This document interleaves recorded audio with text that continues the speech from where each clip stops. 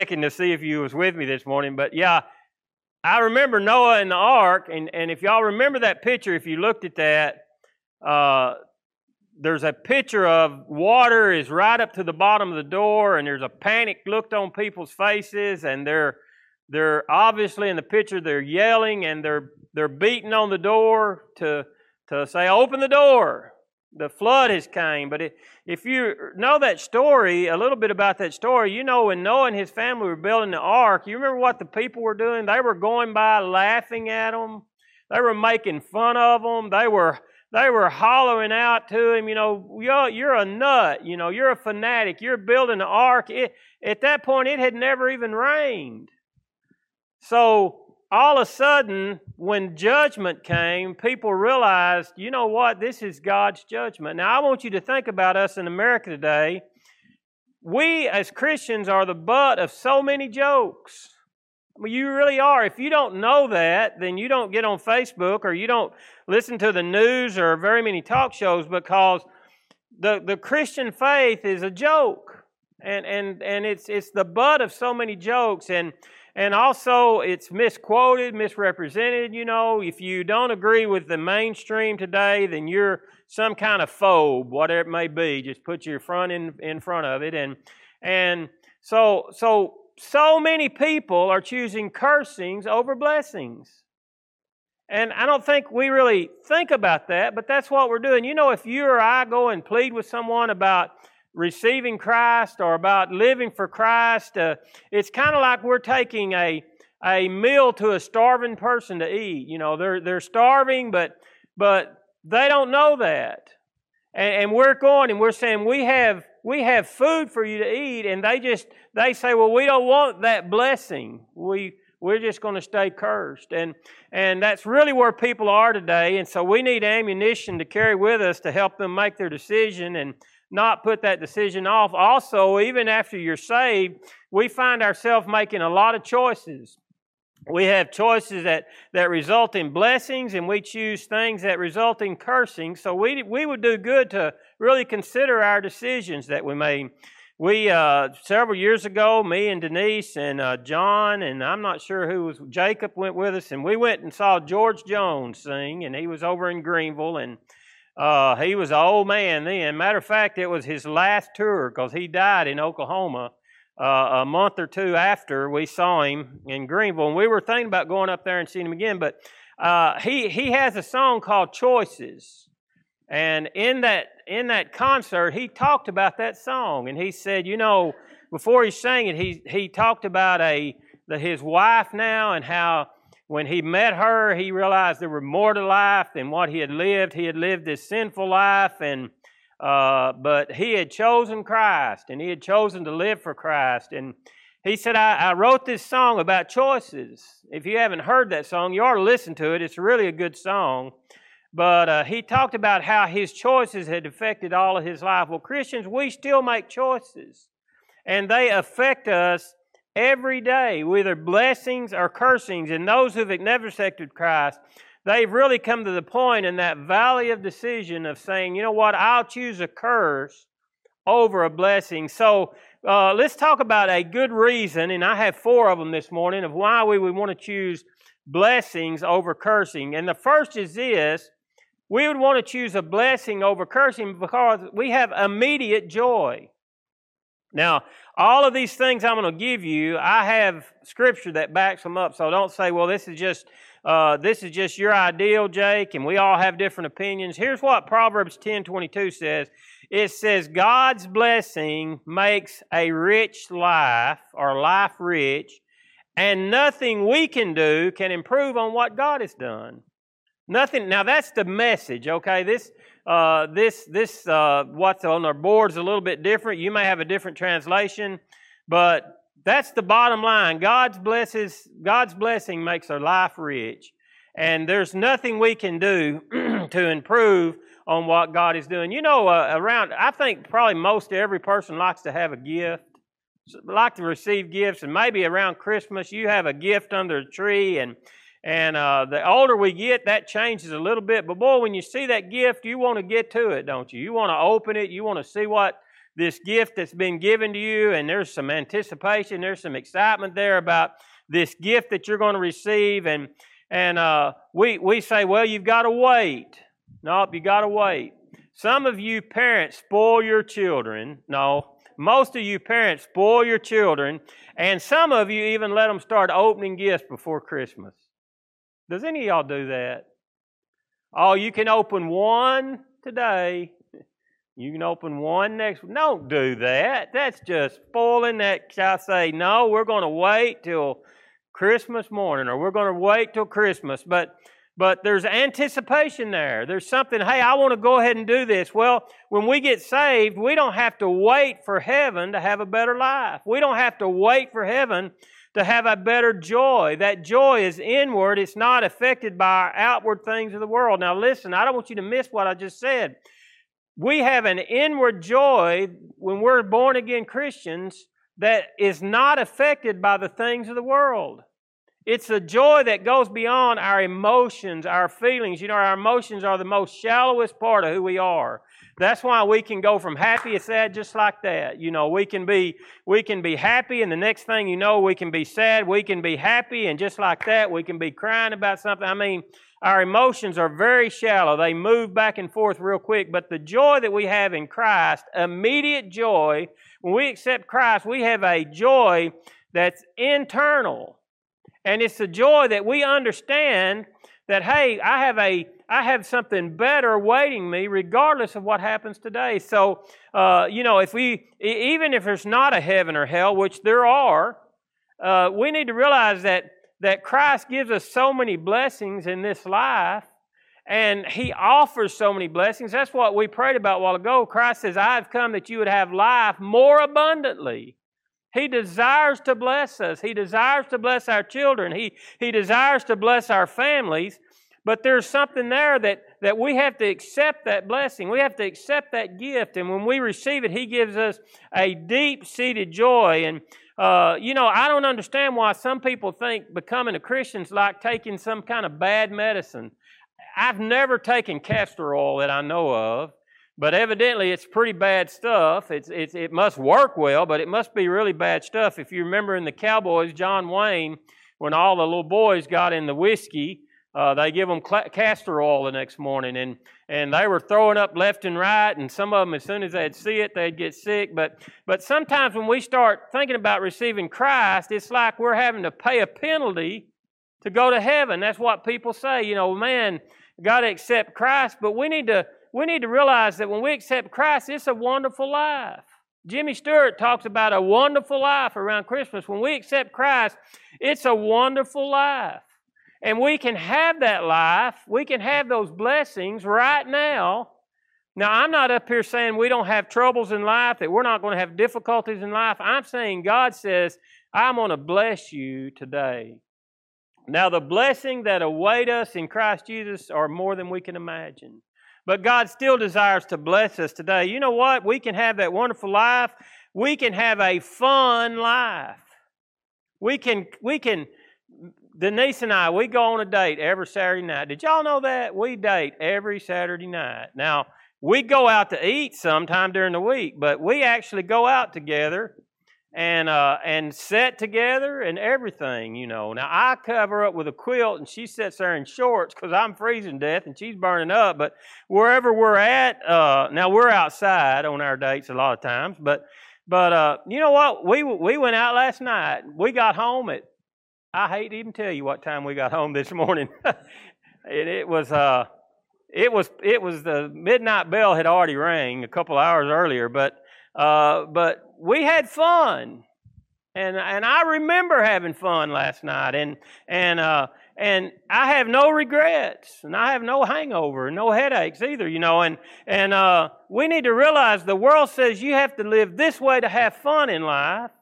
And Christ says, wait a minute, I have a plan for you. It's a wonderful life, and we can have fun in life, and we can serve Christ. It's not taking bad medicine. It's not paying some kind of penalty, and God says, I'm going to keep you from having any joy on this earth while you serve me. No, God says, I want you to have an abundant life, and I want you to experience immediate joy. Adrian Rogers says, the joy of knowing Jesus isn't just for the sweet by and by, but for the nasty now and now. And I think that's really true, that knowing Christ isn't for the future. It's not for the sweet by and by. It's for living now. So why wait? Don't put off your salvation till your deathbed and say, well, I've lived my life and I missed out on abundance of life because I've put that off. Lost people may have furnishings and fineries, but they have no joy. They may have cars, they may have clothes, but they have no joy. And Christ came that our joy might be complete. This is a sad story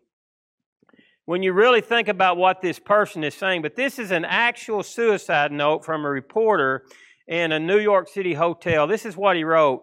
No one is responsible except for myself. I have run from house to house, from country to country, from wife to wife in a vain endeavor to get away from myself.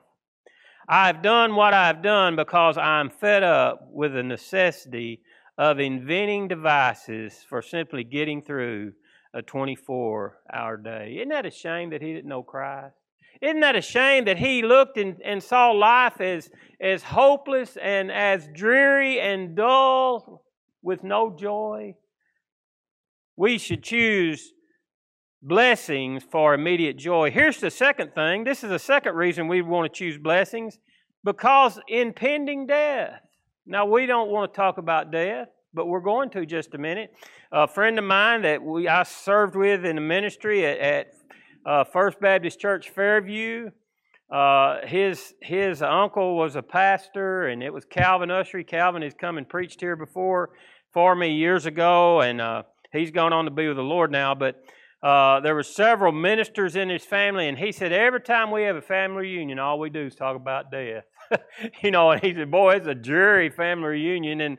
And so nobody wants to talk about death. But listen to what the Bible says, and it is appointed once for man to die and then face judgment. Here's the truth of the matter is, unless Christ comes back first, which I believe He could, we're all going to die one day. We're all going to die. That's just a truth that what does Forrest Gump said, Mama says dying is just a part of living. That's really true. We're all going to face death, and after that, we're going to face judgment. So the next time somebody says to you, well, I want to receive Christ, but just not right now. I'm just not ready. Just, if you would, ask them to do this. You can find the pulse. Y'all know where to do that, right? You can do it here in your neck, off your Adam's apple. You can find it, or you can find it over here in your wrist, and say, just find your pulse there, and you can feel it beating. I can feel mine beating right now. But anything could happen right now. I could have a heart attack and fall over, and that's not going to beat anymore. And we're one pulse away from being in eternity. Isn't that quick? That's not to say, hey, one of these days I'll get things right. One of these days when I retire, when I get this done, when I get that done, one of these days when my kids get grown, one of these days when I get a little bit older and I live a little more of my life, when I get my oats sowed like I want to, I'll come receive Christ. But we know we're one heartbeat away from eternity. We need to realize that, because there is an impending death. There's one beat between us and eternity. You know what the Bible talks about? Life is short. Now, here's something I think you'll agree with me on. The older you get, the more you realize how short life is. Isn't that true? When you're young, it didn't seem like anything. I was telling a person the other day at work, I said, boy, when I started, it might have been somebody here at church. I remember starting work for Texas Power and Light. I was 19 years old, and we had a birthday party for a guy that had just turned 30. And they said, it's James, his name was James Benefield, and they said, it's James' birthday, we're going to go back here and have a cake. I said, how old is he? They said, 30. I said, he's 30? Yeah. I said, he don't look 30. I said, I had no idea he was that old. Because boy, 30 years old. Well, I passed that 28 years ago, and I still don't feel that old. But boy, when I look back, 58 and a half years is gone like that. And the Bible says life is short. Even somebody that's 100 years old, Avis Murray sent you a birthday card, and it's on my desk in there. Is she 100?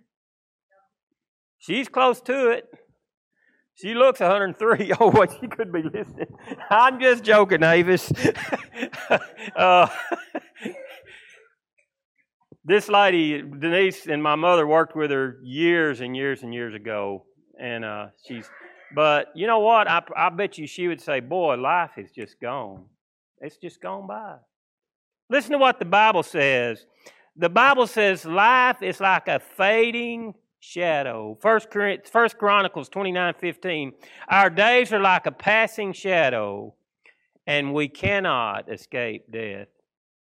You know, when we got here this morning, there was shade coming this way, and just a few minutes later, the sun's over us, and in just a little while, the sun will be down, and those shadows will be moving, and they move so quickly.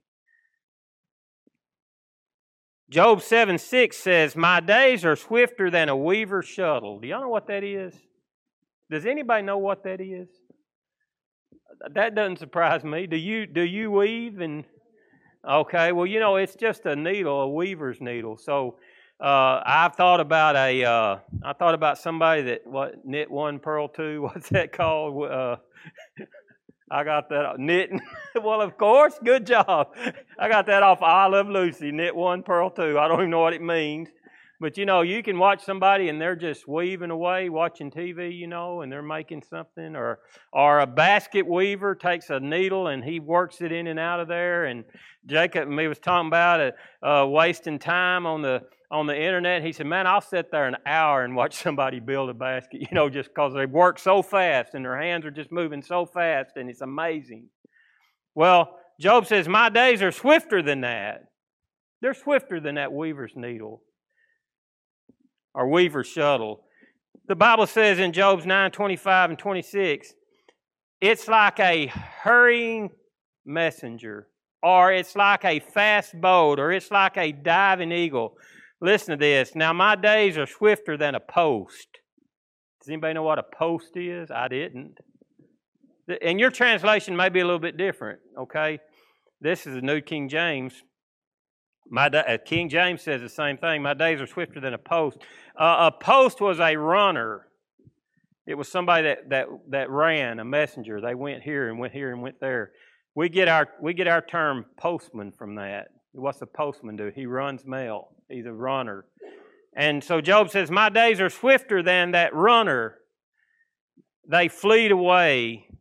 They see no good. He also says this, my life passes like the swiftest boat. My life passes as fast as an eagle swooping down on a rabbit. That's what the Bible says about our life. James 4:14 says, life is like a vanishing vapor. It says, whereas you know that you shall know tomorrow, for what is your life? It's just a vapor that appears for a little while and then vanishes away. Just that cold morning when you see your breath and it's there and it just fades away. James says that's our life. That's how quick our life is. The Psalm says like a blade of grass. Have y'all noticed that, boy, a few weeks ago our pastures looked so good. The hay meadows looked good, you know. Everything was green and luscious. And then all of a sudden in about a week, the ryegrass is kind of getting yellow and kind of laying over. It's kind of looking bad. And what happened? Well, in about a week, it got hot and the wind started blowing. You know, hadn't the wind blowed hard this year? I mean, that hot air blew and blew and blew. And it just started taking the life out of a lot of the grass and things that we have in our pastures. On top of that, the drought. Now listen to this. Psalms 103 says this, as for a man, his days are like grass, as a flower in the field, so he flourishes. But the wind passes over it, and it's gone, and the place thereof shall be no more. That's the Bible over and over and over and over. It wants us to understand our life is quick. The older you get, the more you're going to look back and say, man, I can't believe this. Your kids, boy, my kids, it seem like they were just born and they're graduating high school. Seem like they just got out of high school, they're getting married. Seem like they just got married, they're having children. Seem like they just got out of high school, they just went to first grade, they're having grandchildren. Life is just moving on and on and on. And we need to choose blessings over cursings because life is short. D.L. Moody preached in Chicago. He said he felt the Spirit of God moving of this great crowd that was there, but for some reason, he resisted the urge to give an invitation. He preached. He said, I don't think I'm going to give an invitation tonight.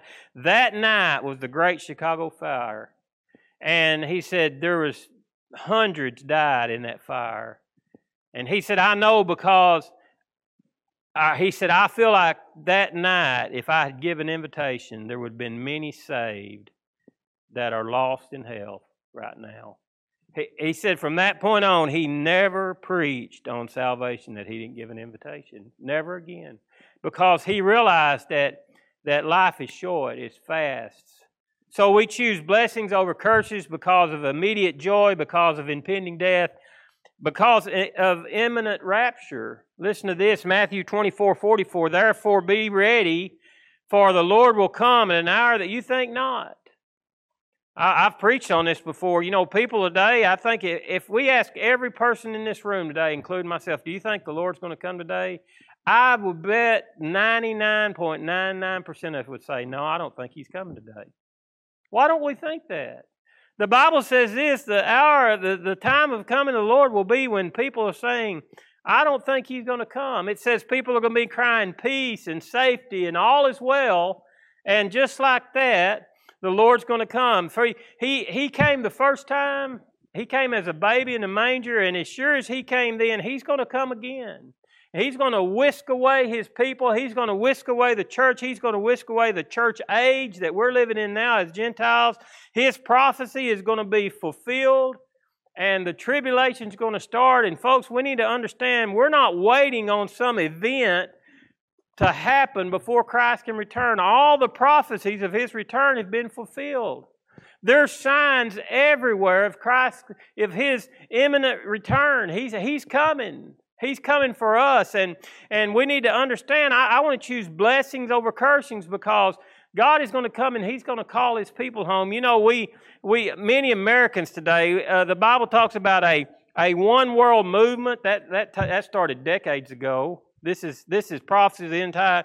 The Bible talks about a one world church, a one world economy, a one world government, and we're right on its heels with that right now today. I mean, a lot of Americans, I would say a lot of them, they rejoiced when we had our new people in office, you know, President Biden, and they thought that was the greatest thing ever. And the world looked on and said this, boy, America is vulnerable for the first time in years and years and years. And they said, door of opportunity right there. Well, what am I talking about that door? I'm talking about a chance for the world to say, hey, we need one leader. If America keeps on the path it's going, we're not going to be a superpower anymore. We're going to be weak nation that some other nation come in and take over. And incidentally, when the Bible talks about the powers of the end time, America's not even in there. I think it's because when God comes and raptures the church, America is going to be in a mess.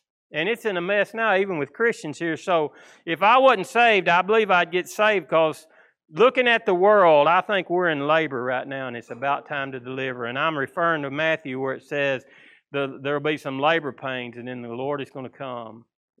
I believe we're there. So here's my last thing. We have immediate joy. That's the reason we'd want to choose blessings. We have impending death. That's why I believe we should choose blessings. We have imminent rapture. That's why I believe we should choose blessings. Here's the last thing. Increasing hardness.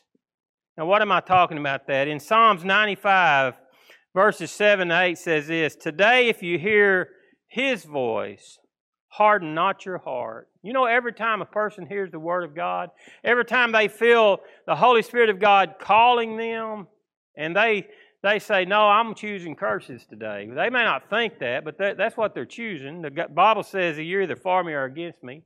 No, I'm going to choose the curse today. It makes it a little bit harder next time. And it makes it a little bit easier to say, nah, not today. And then the next time you feel the Holy Spirit of the Lord calling you and wooing you, and you say, well, I don't think I will today. And finally, after maybe weeks or months or years, you feel the Holy Spirit calling you, it's like, no, it just don't move me. I'm just got to that point of I'm not interested. Pharaoh's a great example of that. You know, Pharaoh, it progressively got harder and harder for Pharaoh to accept what God was doing until finally, the Bible says God hardened his own heart. If you remember Pharaoh, how many plagues were there? 10 plagues. If you go and read those, there's kind of a progression there. It says first that Pharaoh would not yield. Okay, he wouldn't just give over. And then there's several in there that says Pharaoh hardened his heart. And then there's others that says Pharaoh's heart became hard. So we say not yielding, hardening his heart became hard. And then that last plague, the Bible says this, the Lord hardened his heart. You know what? Pharaoh turned down God so many times that God said, okay, if that's what you want, if that's what you desire, then here's a hard heart for you, Pharaoh. And God hardened his heart. You know, there are some people that are against leading children to the Lord. We've had that in our church. What I'm talking about, sometimes people say, well, that child's too young, or you play on a child's emotions or whatever. You know what? Jesus didn't feel like that. Jesus didn't feel like. Matter of fact, he said, let the children come to me. Because, you know, Jesus says it's because of our human nature that we need Christ. And who's the easiest to mold? A child is. Folks, listen, if you've been watching the news, Christians, we need to be molding our children while there's still time, while they're still pliable, because you know what our world wants to do? Our world wants to mold them into, what is it, CRT, or our world wants to mold them into to gender changing and say, hey, you know what, you don't have to be how you were created. That's just the tip of the iceberg. You know what, I bet some of our parents here, not even going back beyond our parents, would say, I can't believe that we would ever allow that in our schools. Now, I'm not saying we're allowing it, but the government is pushing those things upon children. We're trying to put a judge in office that has been the most lenient judge against pedophiles and sexual crime victims ever. Gave the absolute lowest penalties that they could, pardoned people that she could. Because what are they doing? They're trying to mold a child to fit into what they want our world to be.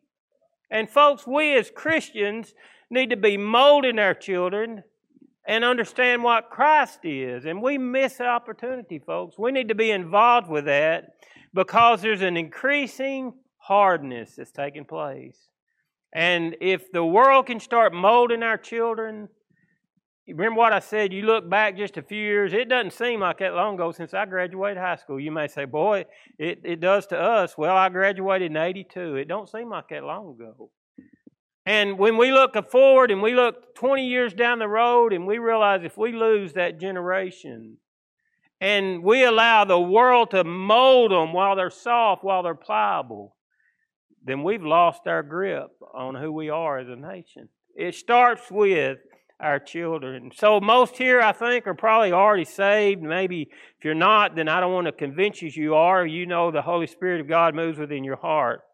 But we need to be winning the lost people wherever we are. It's time to do that. We need to make choices that are wise. We need to recognize there's signs of the times going on, and we need to live each day like today is our last, because it could be. Let's pray together. Father, I pray today, Lord, that we would understand that we choose blessings or cursings. And as we get that picture of our mind of Joshua putting two groups of people on two mountains and reading blessings and cursings, and you have one group that says amen when the blessings read, and you have one group that says amen when the curses are read, that Father, today we do the same thing. We choose blessings or cursings.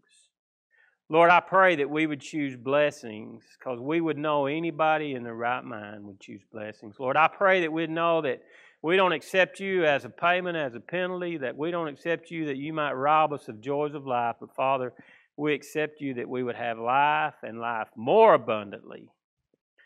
That when the tough times come and the hard days come and the battles we face are here, Father, there's a deep-seated joy that cannot be taken by the things of the world when we recognize that we reckon our present sufferings will never compare with the riches that await us in Christ Jesus. Lord, I pray your Spirit would move among your people today.